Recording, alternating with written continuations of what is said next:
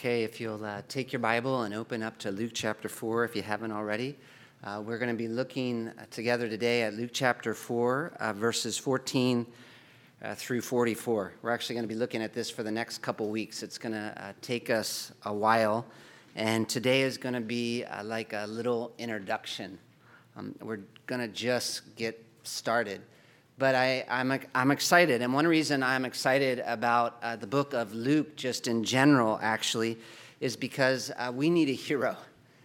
And it's important to understand, I think, as we look at the Gospel of Luke, that this is a book about a hero.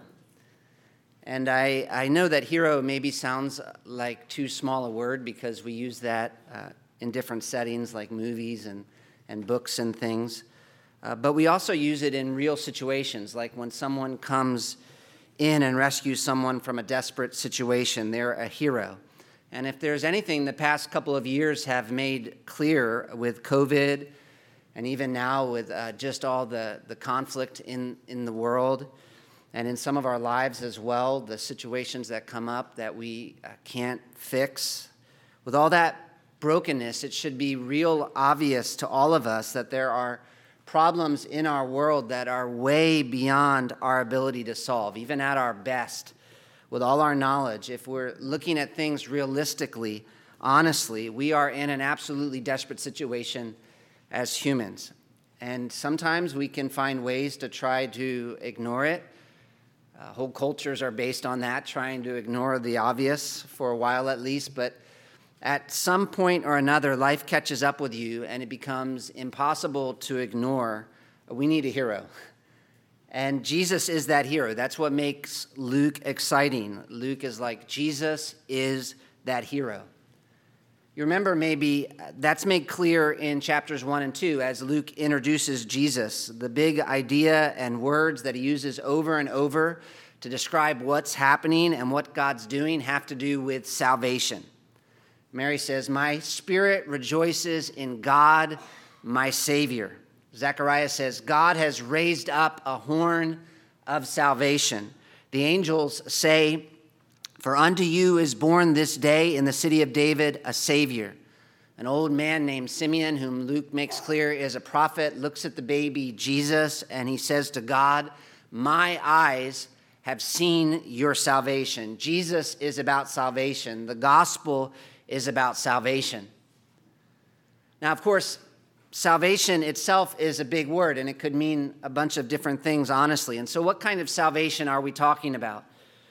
And Luke, in his opening chapters, is very intentional about tying this salvation back to this salvation that the Old Testament prophets promised. We don't just get to make up the salvation that Jesus came to bring. God spent thousands of years getting us ready to understand that, and he revealed all of that in the Old Testament.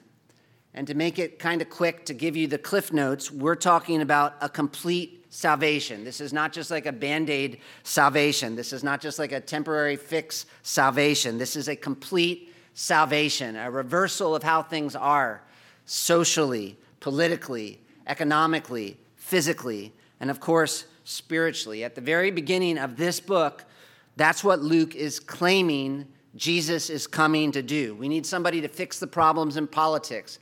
We need someone to fix the problems in society. We need someone to fix the problems in our economies. We need someone to fix all of our problems physically and then spiritually. And Luke is pointing at Jesus and saying, he's the one. He's the one. He is that hero. Which I suppose doesn't surprise us that much sitting here at church. We're kind of like, okay, I know that. But to a lot of people hearing that for the first time, I would guess that maybe seems a little bit questionable. Jesus is that hero. Even to the people back in Luke's day, actually, if you compare and contrast Jesus with, say, Caesar, who is really powerful?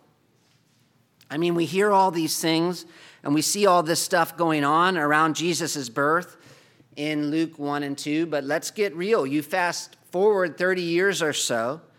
We're only in the opening chapters in our study here, but you fast forward 30 years or so from Jesus' birth, and not much has happened. And so we're looking at Jesus, and he's what? He's a Jewish carpenter, which means we're talking about a Jewish carpenter as the solution to all the problems in the world. And I haven't even gotten to the end of the story yet, where he's crucified. So you can imagine someone saying, I think, Luke, really? And in chapter 3, Luke's like, really?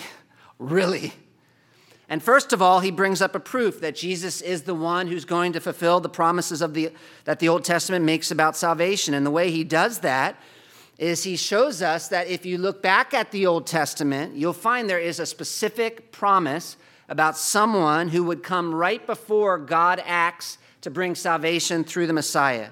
And the Old Testament even tells us where that person is going to show up and what they're going to say and what's going to happen when he says all that. And Luke's like history, because that is what happened with John the Baptist. John the Baptist clearly was that prophet, and his ministry was so powerful, in fact, that some people thought he was the Messiah, and yet John the Baptist said no, he wasn't.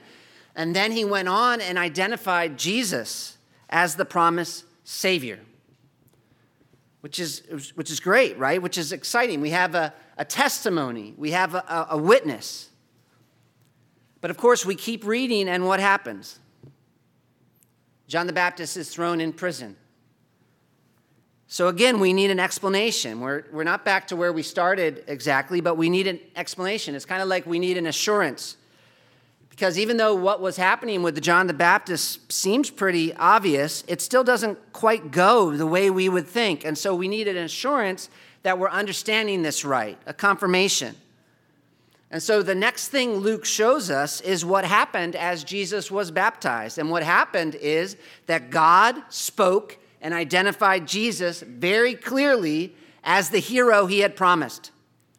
Specifically, you remember, he ripped open the sky somehow. He made himself evident and said, "You are my beloved Son.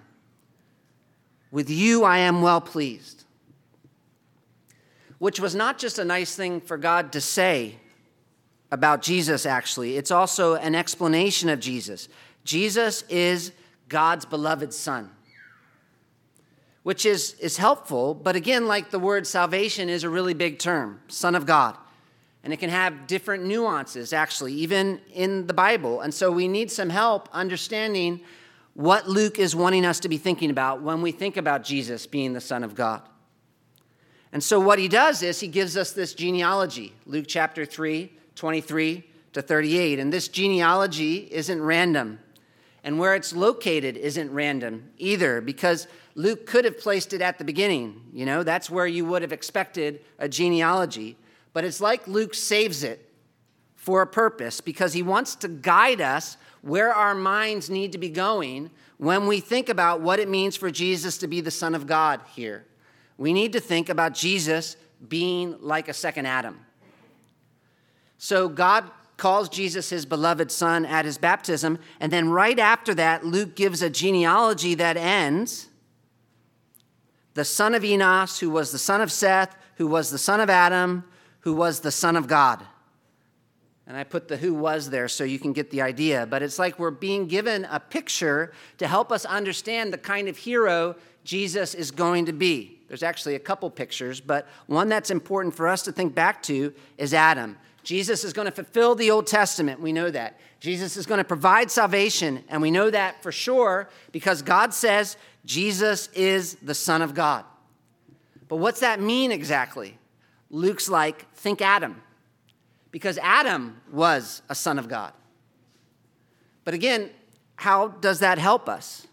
It helps us because if you remember Adam's life was bigger than just Adam. It was bigger, for one thing, first of all, because God gave Adam this huge task to do. He was supposed to rule over the entire world as God's chosen representative. That was the plan, the blueprint for the world. God was going to rule this world through a man, Adam. And then second, you remember Adam's life was bigger than just Adam because he was serving in that position as a representative of the whole human race. And of course, we all know what happened. He failed. He failed big time, and we're experiencing the consequences now. But that's why we're talking Jesus here in Luke. That's part of what makes him exciting, because the story is not over. When God identifies Jesus as the Son of God here, and Luke makes the connection back to Adam, he's helping us understand the salvation that Jesus is going to bring, the kind of hero that Jesus is going to be. We're thinking, one, about a king, a man who's going to rule over this world on God's behalf. And we're thinking, two, about someone whose life impacted others by serving as their representative. And so the question now again is, how is he going to do that exactly? And how can we know for sure that Jesus really is going to be able to do all that? Because we're talking about God accomplishing a total reboot of the world, basically, when we talk about salvation, and doing it through one man. So this is a very big thing we're talking about when we say Jesus is the Son of God and the fulfillment of the Old Testament promises, especially given the way sin has broken this world, because we're not in the garden anymore, like with the first Adam. And so it's harder. The second Adam's job is a lot harder, what we need him to do, because he's got all these problems now that he's got to solve. And so we're looking at Jesus and asking, again, how is he going to solve all these problems? And how can we really know that he's able to solve them? Which is where Luke 4 comes in. Because we've got ideas as humans about how God should work in this world, and even about how we think it should look. We have deeply held assumptions about how a total, complete salvation should be accomplished. And one thing verses 1 through 13 does is start making us question some of our expectations and assumptions about how those questions should be answered. Because Luke tells us the first thing that God does is take Jesus into the wilderness. Verse 1, Luke 4. And Jesus, full of the Holy Spirit, returned from the Jordan and was led by the Spirit in the wilderness for 40 days, which represents basically a place of suffering and a time of testing. And you see how it's really clear God takes them there. Luke's like, the Holy Spirit led Jesus into the wilderness, and he led him there to be tested by the devil, which seems like a strange place for God to take his beloved son, if you think about it. And the devil makes it clear that he thinks it's strange as well. In fact, he comes to Jesus and says basically, you know what? This is not how it's supposed to work for the Son of God. That is the devil's basic temptation. And he offers Jesus a different version of sonship, essentially. You have to understand that is the temptation of Jesus. The devil is not questioning whether Jesus is the Son of God. He's questioning how. It's as if he's looking at God leading Jesus into the wilderness, into a place of suffering, and saying, no, being the Son of God is not supposed to involve suffering. Turn that stone into bread. I'll give you the kingdoms of the world without a cross. You get anywhere near pain, and the angels should be showing up and stopping that from happening. In other words, this is how it's supposed to work. It's not supposed to be suffering. It's only supposed to be glory. Now. And I don't want to preach the temptation of Jesus all over again, but it's actually kind of ironic when you look closely at what the devil says to Jesus, because Jesus is suffering and the devil's offering him relief. And Jesus is humbled and the devil's offering him glory. And Jesus is the Messiah, and the devil's offering him a plan that will fast forward that and make it obvious to absolutely everyone. You jump off the roof of the temple, the angels save you. That's a fulfillment of Psalm 91. Everyone knows you're the Messiah. Here we go. And yet we look at verses 1 through 13, and Jesus flat out rejects that. He rejects all of that. And that was kind of the point, right? It's a test. This is a test. This is a temptation from the devil. And so this passage at the beginning of Luke 4 is like a big old no to that idea of what it means to be the Son of God.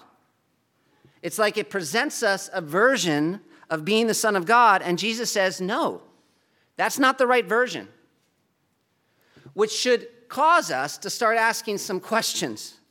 It's almost like a pause as we're reading this story.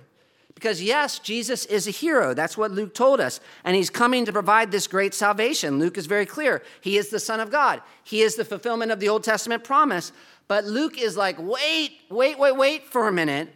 Because how it is going to go and how he provides that salvation is not going to be exactly the way we might initially think. And now we're almost here to our passage.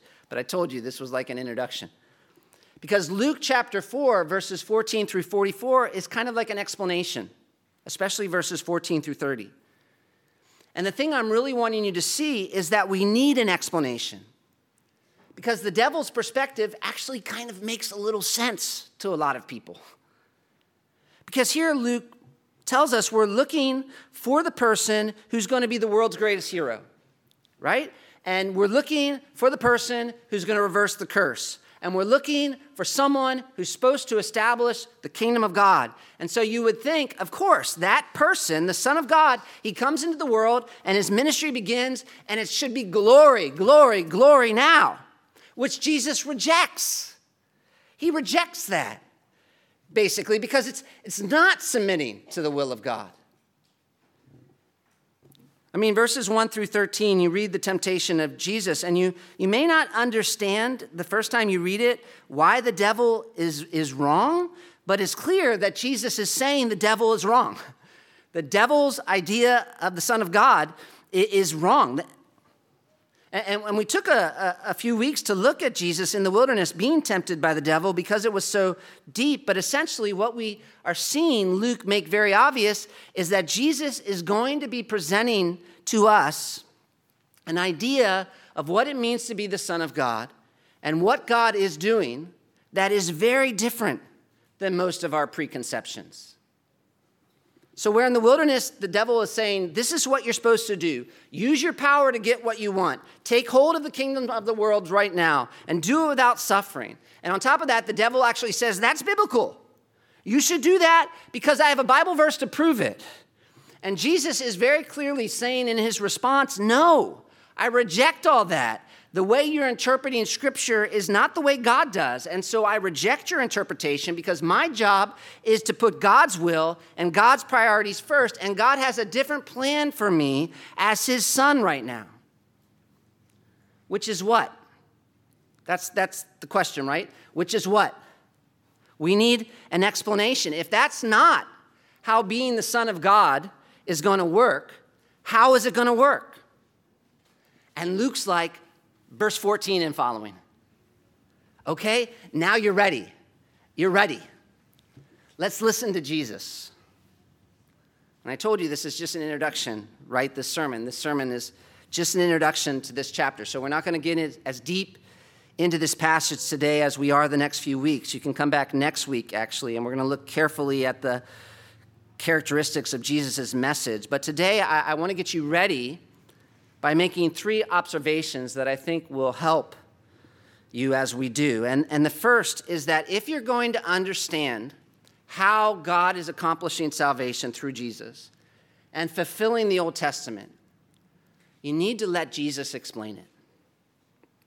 After telling us how Jesus is not going to fulfill his ministry, Luke starts describing how he is going to instead. Verses 14 to 42 is a description of how Jesus went about ministry, basically. And Luke starts off with a very short statement that summarizes the heart of Jesus' ministry in verses 14 and 15. You might say this is like a chapter heading.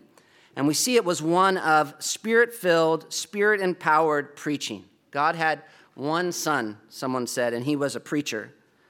Luke writes, and Jesus returned in the power of the Spirit to Galilee, and a report about him went out through all the surrounding country.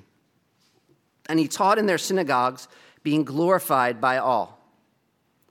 And now, of course, when we read that, it sounds like, at first at least, that Luke is describing something that happened immediately after Jesus came back from being tempted by the devil in the wilderness. But we know from the Gospel of John that there was some time in between verse 13 and verse 14. In the white space there was at least 8 months or longer of Jesus ministering primarily in the southern part of Israel, the area surrounding Jerusalem, a place called Judea. And his ministry there had been very dramatic and very successful, really. If you remember, it started with him turning the water into wine at a wedding in Cana. Apparently, after Jesus' baptism, he had gone back home and at some point attended a wedding with his mother in Cana, which was in Galilee, the northern part of Israel, just a short walk away from Nazareth.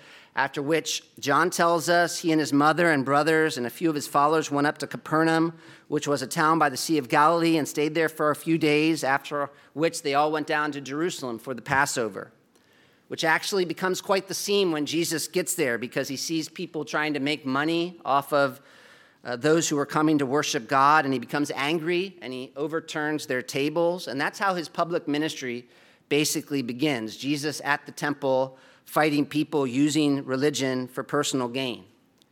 And yet, at the same time, he must have been doing some other signs while he was there in Jerusalem, not just overturning tables, and those signs aren't recorded for us, but they were causing an effect, because John says that when Jesus was in Jerusalem, many believed in his name when they saw the signs that he was doing. And from there on in John, we see more and more interest developing in Jesus, reaching all levels of society, and it starts drawing the attention of the religious leadership, and not in a good way either. And so Jesus decides to go back to Galilee. And as Jesus is going back to Galilee, he passes through the region of Samaria. So you had Judea down there, you might say, Samaria in the middle, and then Galilee. And in Samaria, he stops at a well, and he meets a Samaritan woman, and she comes to faith, and she goes back to her people as a kind of missionary, and there ends up being a mini revival in that Samaritan town.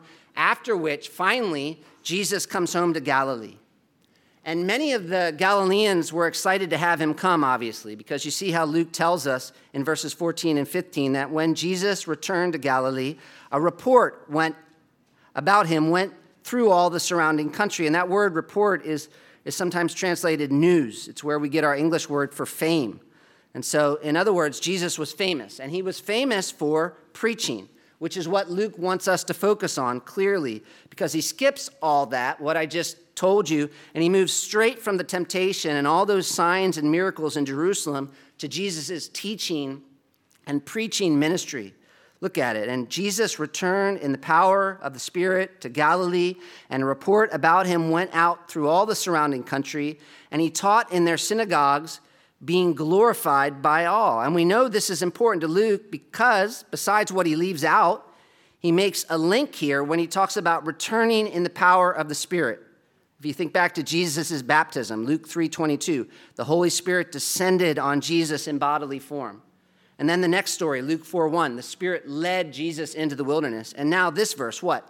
Jesus returned from the wilderness in the power of the Spirit. In other words, this is Jesus doing exactly what God was leading him to do. And what was God leading Jesus to do? Preach.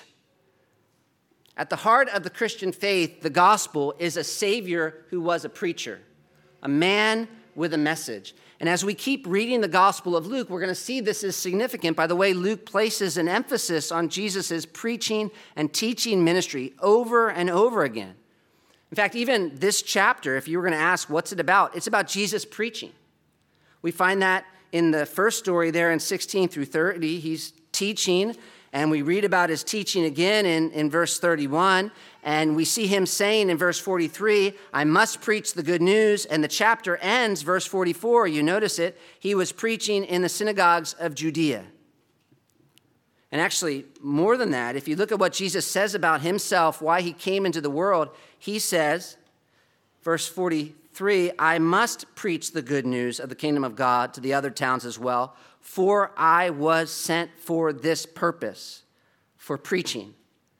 So clearly, one big thing this chapter wants you to know is that Jesus was a preacher. And I think that's because Luke is stressing at the very beginning, if you're going to understand Jesus and his work, you need someone to explain what's happening.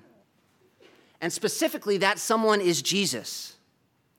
And you really, really need to listen to him, which probably seems obvious, I guess, but it's harder than you think. In fact, let me show you something funny. If you turn to Luke 24, this is the last chapter in the Gospel of Luke. And maybe you remember the story because you have a couple of disciples who are on their way to a place called Emmaus after Jesus had been crucified, and they're discouraged. And Jesus shows up, and he says, "Why are you discouraged? What's going on?" And they say, this is Luke 24:19. They say, basically, we're discouraged because we were followers of Jesus, of Nazareth. He was a man who was a prophet, mighty in deed and word before God and all the people. And so they're saying Jesus was a prophet, and everyone knew he was a prophet. He proved to be a prophet. They're emphasizing what I was emphasizing about Jesus. But then they say, we're discouraged because our chief priests and rulers delivered him to be condemned to death and crucified him, but we had hoped that he was the one to redeem Israel. Yes, and besides all this, is it not the third day since these things happened? Which is funny. And why is that funny? That's funny because they were saying Jesus was a prophet. And that's actually what Jesus prophesied would happen over and over again. What they just said. And you know what? They even go on to say, some people are telling us he rose from the dead, which again is exactly what Jesus said would happen. And yet instead of being encouraged by it, they are discouraged, which shows you how blind and deaf we are to what God is doing on our own. And you know what ends up changing all that for them is that Jesus is patient. He takes them back to the scriptures, and Jesus preaches Jesus to them, and they go away transformed. And that's kind of the big point of the Gospel of Luke. What God is doing through Jesus is so different than what we might naturally expect. And if we just look at it on our own, we're not going to understand it, even with all the signs right in front of us. Jesus could be right in front of us, and we're not going to see him. It's not enough just to look at the events and to talk about what happened for us to understand the plan of God. We need to let Jesus explain what it means for him to be the Son of God, how he fulfills the Old Testament, and how God is accomplishing salvation through him. In other words, Jesus has to interpret Scripture for us. And in fact, as we keep going, and we're going to keep going someday, especially in the book of Acts, we can take it a step further because we're going to see that actually part of how God is accomplishing his work through the Son of God, and this salvation I've been describing, is through Jesus preaching. Like even what we're doing right now. Which, of course, if we go back to Luke chapter 4, is probably why Luke begins his description of Jesus' public ministry in verses 16 through 30 by giving us a sample of one of his sermons. The first thing that Luke says is Jesus is a preacher. And then second, he gives us a sample of one of his sermons. And like I said, we're going to look at it more carefully in the next few weeks, and specifically at what was so revolutionary about what Jesus said. But the main observation I want us to notice today is that Jesus' message was revolutionary. If you look down at the text, I think the way Luke sets this up is really helpful because as we saw, he begins with this summary statement about Jesus' preaching, which was really positive, verses 14 and 15. In fact, the end of verse 15 couldn't say it more positively. And he taught in their synagogues, being glorified by all, which is a word the Bible normally reserves for God, glorified. So they're responding to Jesus like they would to God. And yet, if you just look at the heading of the next few verses, what does it say in bold print in your Bible? It says, Jesus rejected at Nazareth, which is a shocking thing for him to say. For one thing, because everything in the Gospel of Luke so far has been moving along pretty much exactly how you would expect it to. And so we might think at first, this is just going to be a continuation of that success story, especially because Jesus is preaching in his hometown of Nazareth. You see in verse 16 how Luke writes, and he came up to Nazareth, where he had been brought up. And really, this would have seemed like the perfect crowd for Jesus to preach to, because we don't know much about Nazareth. There's no mention of it in the Old Testament, but from what we can tell, it was a pretty Jewish place. They say it actually was an all-Jewish town until the 4th century. And in and of itself, that is saying something, because Galilee, and you're going to have to just focus. You can do it. I know it. It's worth it. Because Galilee, which was the region where Nazareth was located, was fairly Gentile or non-Jewish. In fact, there are places where it's called Galilee of the Gentiles. But what seems to have happened, they say in around the 2nd century before Jesus was even born, there were some Jewish people who were very serious about the land being for Jewish people. If you know what I mean, it's like Israel for the Israelites. And so knowing that there were so many Gentiles in Galilee, they sent Jewish people up from Jerusalem and Judea, which remember was down south, to relocate and settle in different places in Galilee. And apparently one of the places they settled was Nazareth. So in other words, this was like a Jewish outpost in the middle of this thoroughly Gentile region. And that's why I think perhaps as Jesus came back to Nazareth, and as was his custom, Luke says, he went into the synagogue, it wouldn't have been very surprising if the place itself had been packed. Like everyone was there. There was no way anyone was staying home. They were all going to be at the synagogue. Hallelujah. And of course, you know a synagogue. A synagogue wasn't the temple. It wasn't a place for sacrifices or anything like that.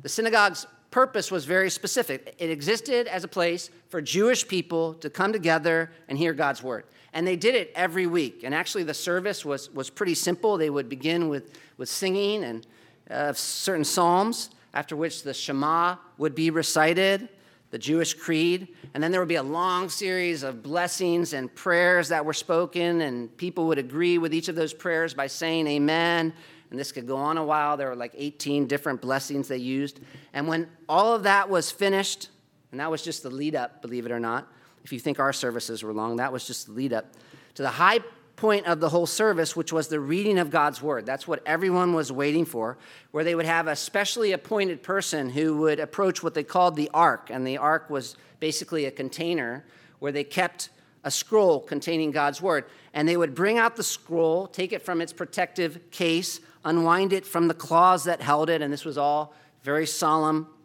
And then they would read from both the law and the prophets, and on any given day of worship, they would have something like 7 different portions read from God's law, one after another, and then also from the prophets, after which, we're not done yet, would come the preaching, which is where Jesus came in. Because apparently there was someone who was in charge of how the service in the synagogue ran, and so after reading all those scriptures, that person would ask for someone to instruct the audience, and it wasn't unusual if there was a visiting teacher for them to look to him especially, which is why it's not surprising again that at this point, verse 16, we read Jesus stood up. And Luke tells us he chose the passage he wanted to preach from, verse 17. And the scroll of the prophet Isaiah was given to him. He unrolled the scroll and found the place where it was written, which wouldn't have been easy. This actually shows how familiar Jesus was with the scriptures. I know sometimes we have a hard time finding a passage in the scripture that we want to talk about, but this was way harder because the scroll that Jesus read was not divided into chapters and verses. In fact, it wasn't even really divided into words. They just placed ancient Hebrew texts, placed one letter next to each other without any spaces or punctuation, which meant for Jesus to find the right place, he must have had an intimate knowledge of Hebrew language in general and of Isaiah's prophecy in particular. And the passage that he chose to read and preach from was Isaiah chapter 61. Guys, obviously there's noise out there. I'm trying to stay focused. We'll all just try to stay focused, huh? We know it. They were listening to Jesus. I'm sure they had to stay focused. So you definitely need to stay focused. He chose to read from Isaiah chapter 61, which shouldn't surprise you if you've been studying Luke, because there's been a lot of quoting of Isaiah so far. Gabriel, the angel, quoted Luke. Mary quoted Luke. Zechariah quoted Luke. Simeon quoted Luke. John the Baptist quoted Luke. God the Father quoted Isaiah. They all quoted Isaiah. And that's because of how much talking Isaiah does about the Messiah, the promised one, which is what this text, Isaiah 61, is all about. This is a text about the promised Messiah and the salvation he would bring. That's how the original hearers sitting there in that synagogue in Nazareth would have heard it. And I'm sure at first they would have been pretty excited that Jesus chose it. Because there's a lot of rebuking going on in the book of Isaiah, if you know it. There's a lot of rebuking of the nation of Israel. And yet as you get to the end of the book of Isaiah, there are some amazing promises about this great day in the future when Israel is going to repent and God is going to turn everything upside down. And in a sense, in Isaiah chapter 61, what's happening is that you have a prophecy about someone who's going to be called by God to stand up and say, that great day is here. In fact, it even gets a little better because in the Old Testament, there's this whole idea of Jubilee, or as Jesus puts it in verse 19, this special year of the Lord's favor. So in the way that God designed for things to work for the people of Israel, he embedded in the very way they lived this idea of Jubilee, a day when things were restored to how they should be. And so one day out of every week, one day out of every 7, there was a day of rest, a Jubilee. And then over the course of years, after 6 years, they would have a year they let the land rest. And then about once every 50 years, they would have a year of Jubilee, which, as far as was humanly possible, would be a year where everything was returned to the way it should be, like a reset on Israel. Debts were canceled, slaves were set free. If you were indebted for your land would be returned to you. And so this year of Jubilee was designed to give a glimpse of what God would do when he sent the Messiah.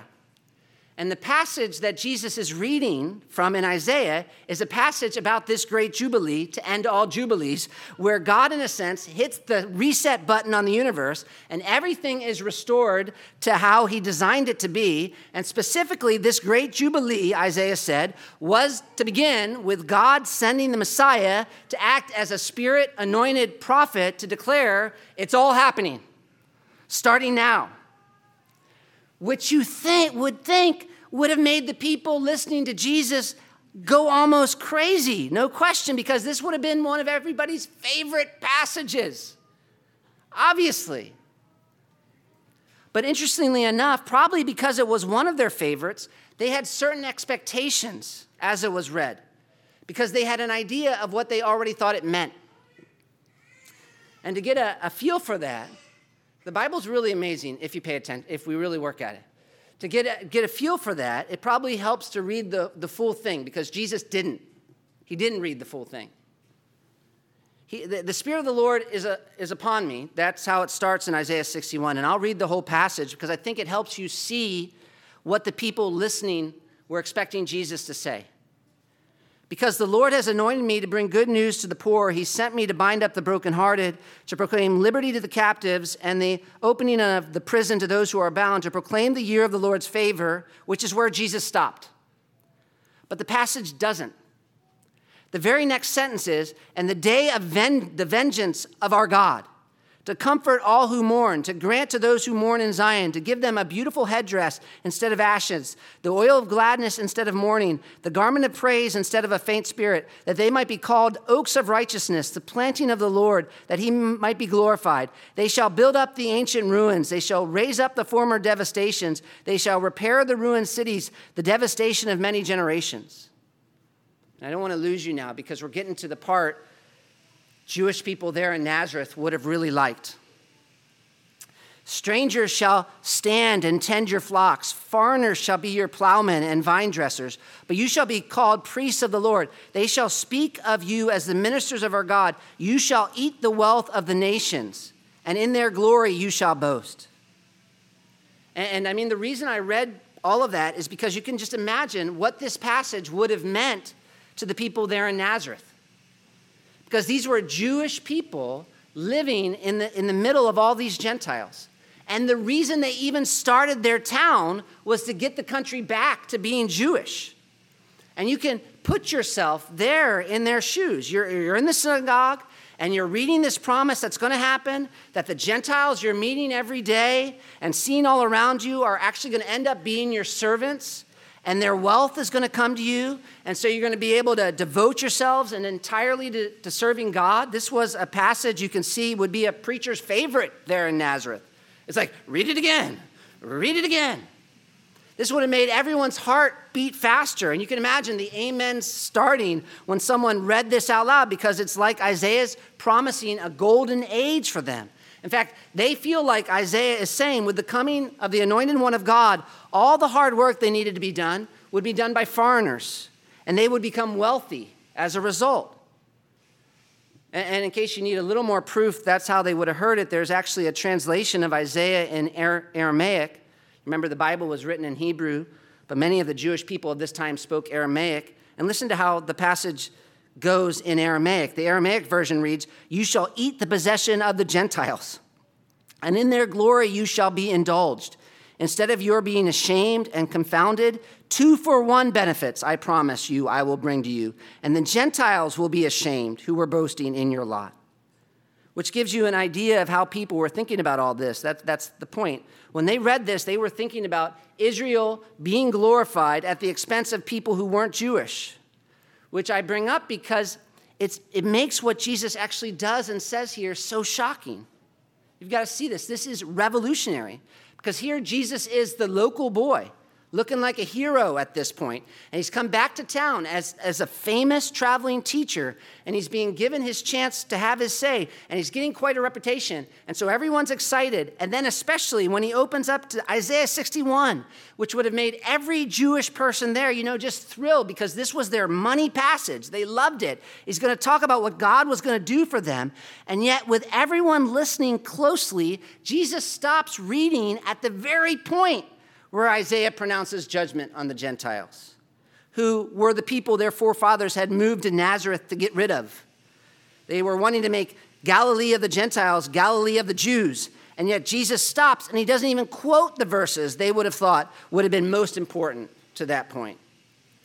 And what's more, when we look closely at the portion he reads next week, we'll notice he actually edits it a bit, meaning there are parts he left off, and there's another verse from another passage in Isaiah that he sticks in. And now we're getting to it, because remember the question, and maybe you've forgotten because of all the noise and we've been going so long, but we've been asking, how was Jesus going to go about his ministry as the Son of God? And we saw the first thing Luke brings up is preaching. And so we're looking at this sample of one of Jesus' sermons to understand, what did he preach and why did he get crucified? And this is a perfect example, because here are the last people you would ever think would get upset. This was his hometown, and they end up wanting to kill him before he's even done his first sermon. And as we look at the text he chose, it seems like it would have started off well, because he chose a text that everyone there would have loved, and yet we're already getting hints from where he stops and the fact that he edits it a bit, that he's going a different direction with it than they were expecting. And so, like I said, we're going to look at that a little more closely next week and see what it was that made Jesus' message so revolutionary. You're going to have to come next week. But one thing, at least you should see, is that Jesus preached a very Jesus-centered message. If you're going to understand how the Son of God is accomplishing salvation, you have to listen to Jesus preaching. And when you do, it's revolutionary, because he didn't come into town just handing out rules or advice. That wouldn't have upset anyone. Instead, what got people so upset about Jesus' message were the claims he made about himself. Jesus is preaching exalted Jesus. Like here, it actually seems like a pretty short sermon if you look down at verse 21, and maybe there was more to it, and this is all Luke records because it gets to the heart of it. But after reading the scriptures, what does Luke tell us Jesus said? "Today, this scripture has been fulfilled in your hearing." Which is not surprising to us, but it would have been totally surprising to the people listening to him that day in Nazareth, because while they were used to religious teachers and Pharisees coming there and telling them what to do and how to be better, Jesus' message was more radical than that. Here he's talking about the salvation only God can provide, and he's talking about this great event where God would turn everything upside down and begin this great process of reversing the curse, and he's standing there saying without blinking, "That's me. I am the fulfillment of that." This text that you've been reading all your lives about this prophet, this Messiah that God promised and that you've been longing to see, it's me. I am the one God has anointed to announce this great year of Jubilee. That's why he says today, he's pointing to what takes place in his life and his ministry and saying, this is the moment that changes everything. It's happening through me right now. Jesus is the one God sent and set apart to accomplish the salvation that he promised all throughout the Old Testament, which is what made Jesus radical, because Jesus didn't just expound a text of Scripture like I'm doing. He claimed to be the fulfillment of Scripture. He made huge claims about himself. And yet again, maybe you're saying, yeah, I hear that. That's how you started. I mean, that's how you started this message. That's like what you said. Jesus is the hero. Jesus is the hero. You keep saying that. But how do I know that? How do I know that? Because the way Jesus is fulfilling those promises seems so different than what I was expecting. And this is the third observation. Obviously, you can't listen to the devil's interpretation of what it means for Jesus to be the Son of God. You have to listen to Jesus if you're going to understand what God's doing. And when you do, you'll find his message is revolutionary, but you should trust him. Why? Why? This is the third observation, and this is the one that I've been waiting this whole sermon to get to, so I'm glad it's a little quieter, because this is like seriously mind-blowing. It's so cool. But to see it, you have to look at the whole chapter. So I'm not going to say it real simply. Instead, I want you to see it first. Because what's happening in Luke 14 to 44 is we get three scenes. We get three separate scenes that all kind of go together. Stick with me. We kind of surface scan one, Jesus preaching at Nazareth, Jesus rejected at Nazareth. But there are two more stories. And one way you can know they go together, this is little helps in reading your Bible as well, is because there's an introduction in verses 14 and 15, and then there's a conclusion in verse 44 that says almost the same thing, not quite the same thing, but almost. And so like in a sermon, you know how there's an introduction and conclusion, and they usually have ideas in common, and when the preacher finally gets to the conclusion, he starts saying kind of what he said at the beginning, you're like, oh, we're almost done. That's how it often works in a narrative as well. That's what you look for. And the introduction and conclusion here tell us that we've got three stories that seem a little different, but they're going to have a somewhat similar theme. And this is going to be fun. One of the things that's really interesting about these stories, verses 14 to 30, verses 31 to 37, and then verses 38 to 44, the three stories. One of the things that's really interesting about these three stories that will help you understand the theme is that kind of point for point, listen to me now, they correspond back to the devil's temptations. So, for example, the last temptation of the devil in Luke was what? Verses 9 through 11. And he took him to Jerusalem and set him on the pinnacle of the temple and said to him, if you're the Son of God, throw yourself down from here, for it's written, he will command his angels concerning you to guard you. And on their hands they will bear you up, lest you strike your foot against a stone. So the devil takes, what happens? The devil takes Jesus somewhere high, and he says, you are the Son of God. And he tells him to throw himself off this high place because God promises to take care of him as a proof. I think that he is the Son of God. And Jesus says, no, that's testing God. And then what happens in verses 14 to 40? Do you remember from when we read it at the beginning? If you go to the end of the story, you've got people asking what? What do they ask? Is this not the son of Joseph? So the devil said, you are the Son of God. And they ask, isn't this the son of Joseph? And then they rise up and they bring Jesus to the brow of the hill on which their town was built. This is verse 29. They take Jesus somewhere so they could throw him off a cliff. And it's kind of understated here, but what's happening actually is like a miracle, because here Jesus is in the middle of this mob that wants to kill him and has the power. They take him to the cliffs, so they must have hold of him, and yet somehow he just passes through the middle of them and goes away. That's the first story.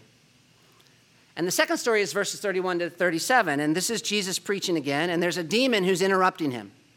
And you remember the second temptation back in the beginning of the chapter, where Satan acts like he has all kinds of authority, and he comes to Jesus, and he's like, I have all the authority, I can give you all the kingdoms of the world if you'll just worship me. But Jesus says, no, he's supposed to worship God alone. And what happens in this second story is that a demon sees Jesus as he's preaching, and he cries out, "I know who you are. You are the Holy One of God." And Jesus rebukes him and says, "Be silent, come out of him." And the demons listen, and people are amazed. And what do they start talking about? Do you remember what they say? They talk about Jesus' authority, verse 38. "For with authority and power, he commands the unclean spirits, and they come out."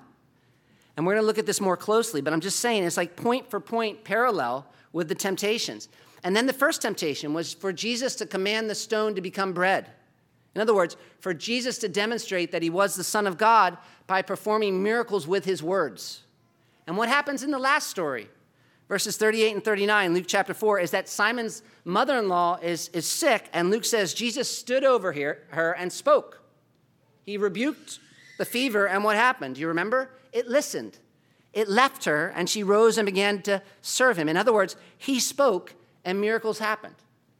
And to top it all off, Luke tells us about some more of these miracles, and the demons are there. And what do they say in response to what Jesus is doing?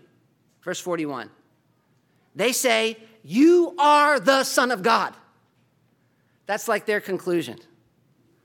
The Bible is amazing, isn't it? Do you see it? It's exciting because it's not just a list of rules about how to live a good life. It's so much bigger. It reveals this plan that God is accomplishing to solve all the problems in the universe through Jesus. That's how Luke begins his gospel. But why should you trust that Jesus is able to do that when he's going to suffer and be crucified? It's not going the way we think. Luke says to understand that you need to listen to Jesus, but be ready, because when you do, his message is revolutionary, and as a result, he's rejected and he suffers. And yet as he goes about fulfilling his mission by being rejected, by being hated, and by suffering, what happens? What happens is that he does the very signs the devil says would prove he's the Son of God. Do you get it? Do you see it? This is how you can trust Jesus. It's like the chapter begins with the devil looking at Jesus suffering and saying, if you're the Son of God, you would do this.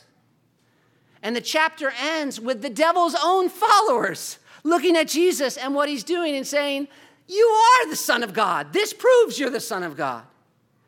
And so it's like Jesus uses the devil's own proof against him. The devil says, if you're the Messiah, throw yourself off the temple and God's angels will protect you.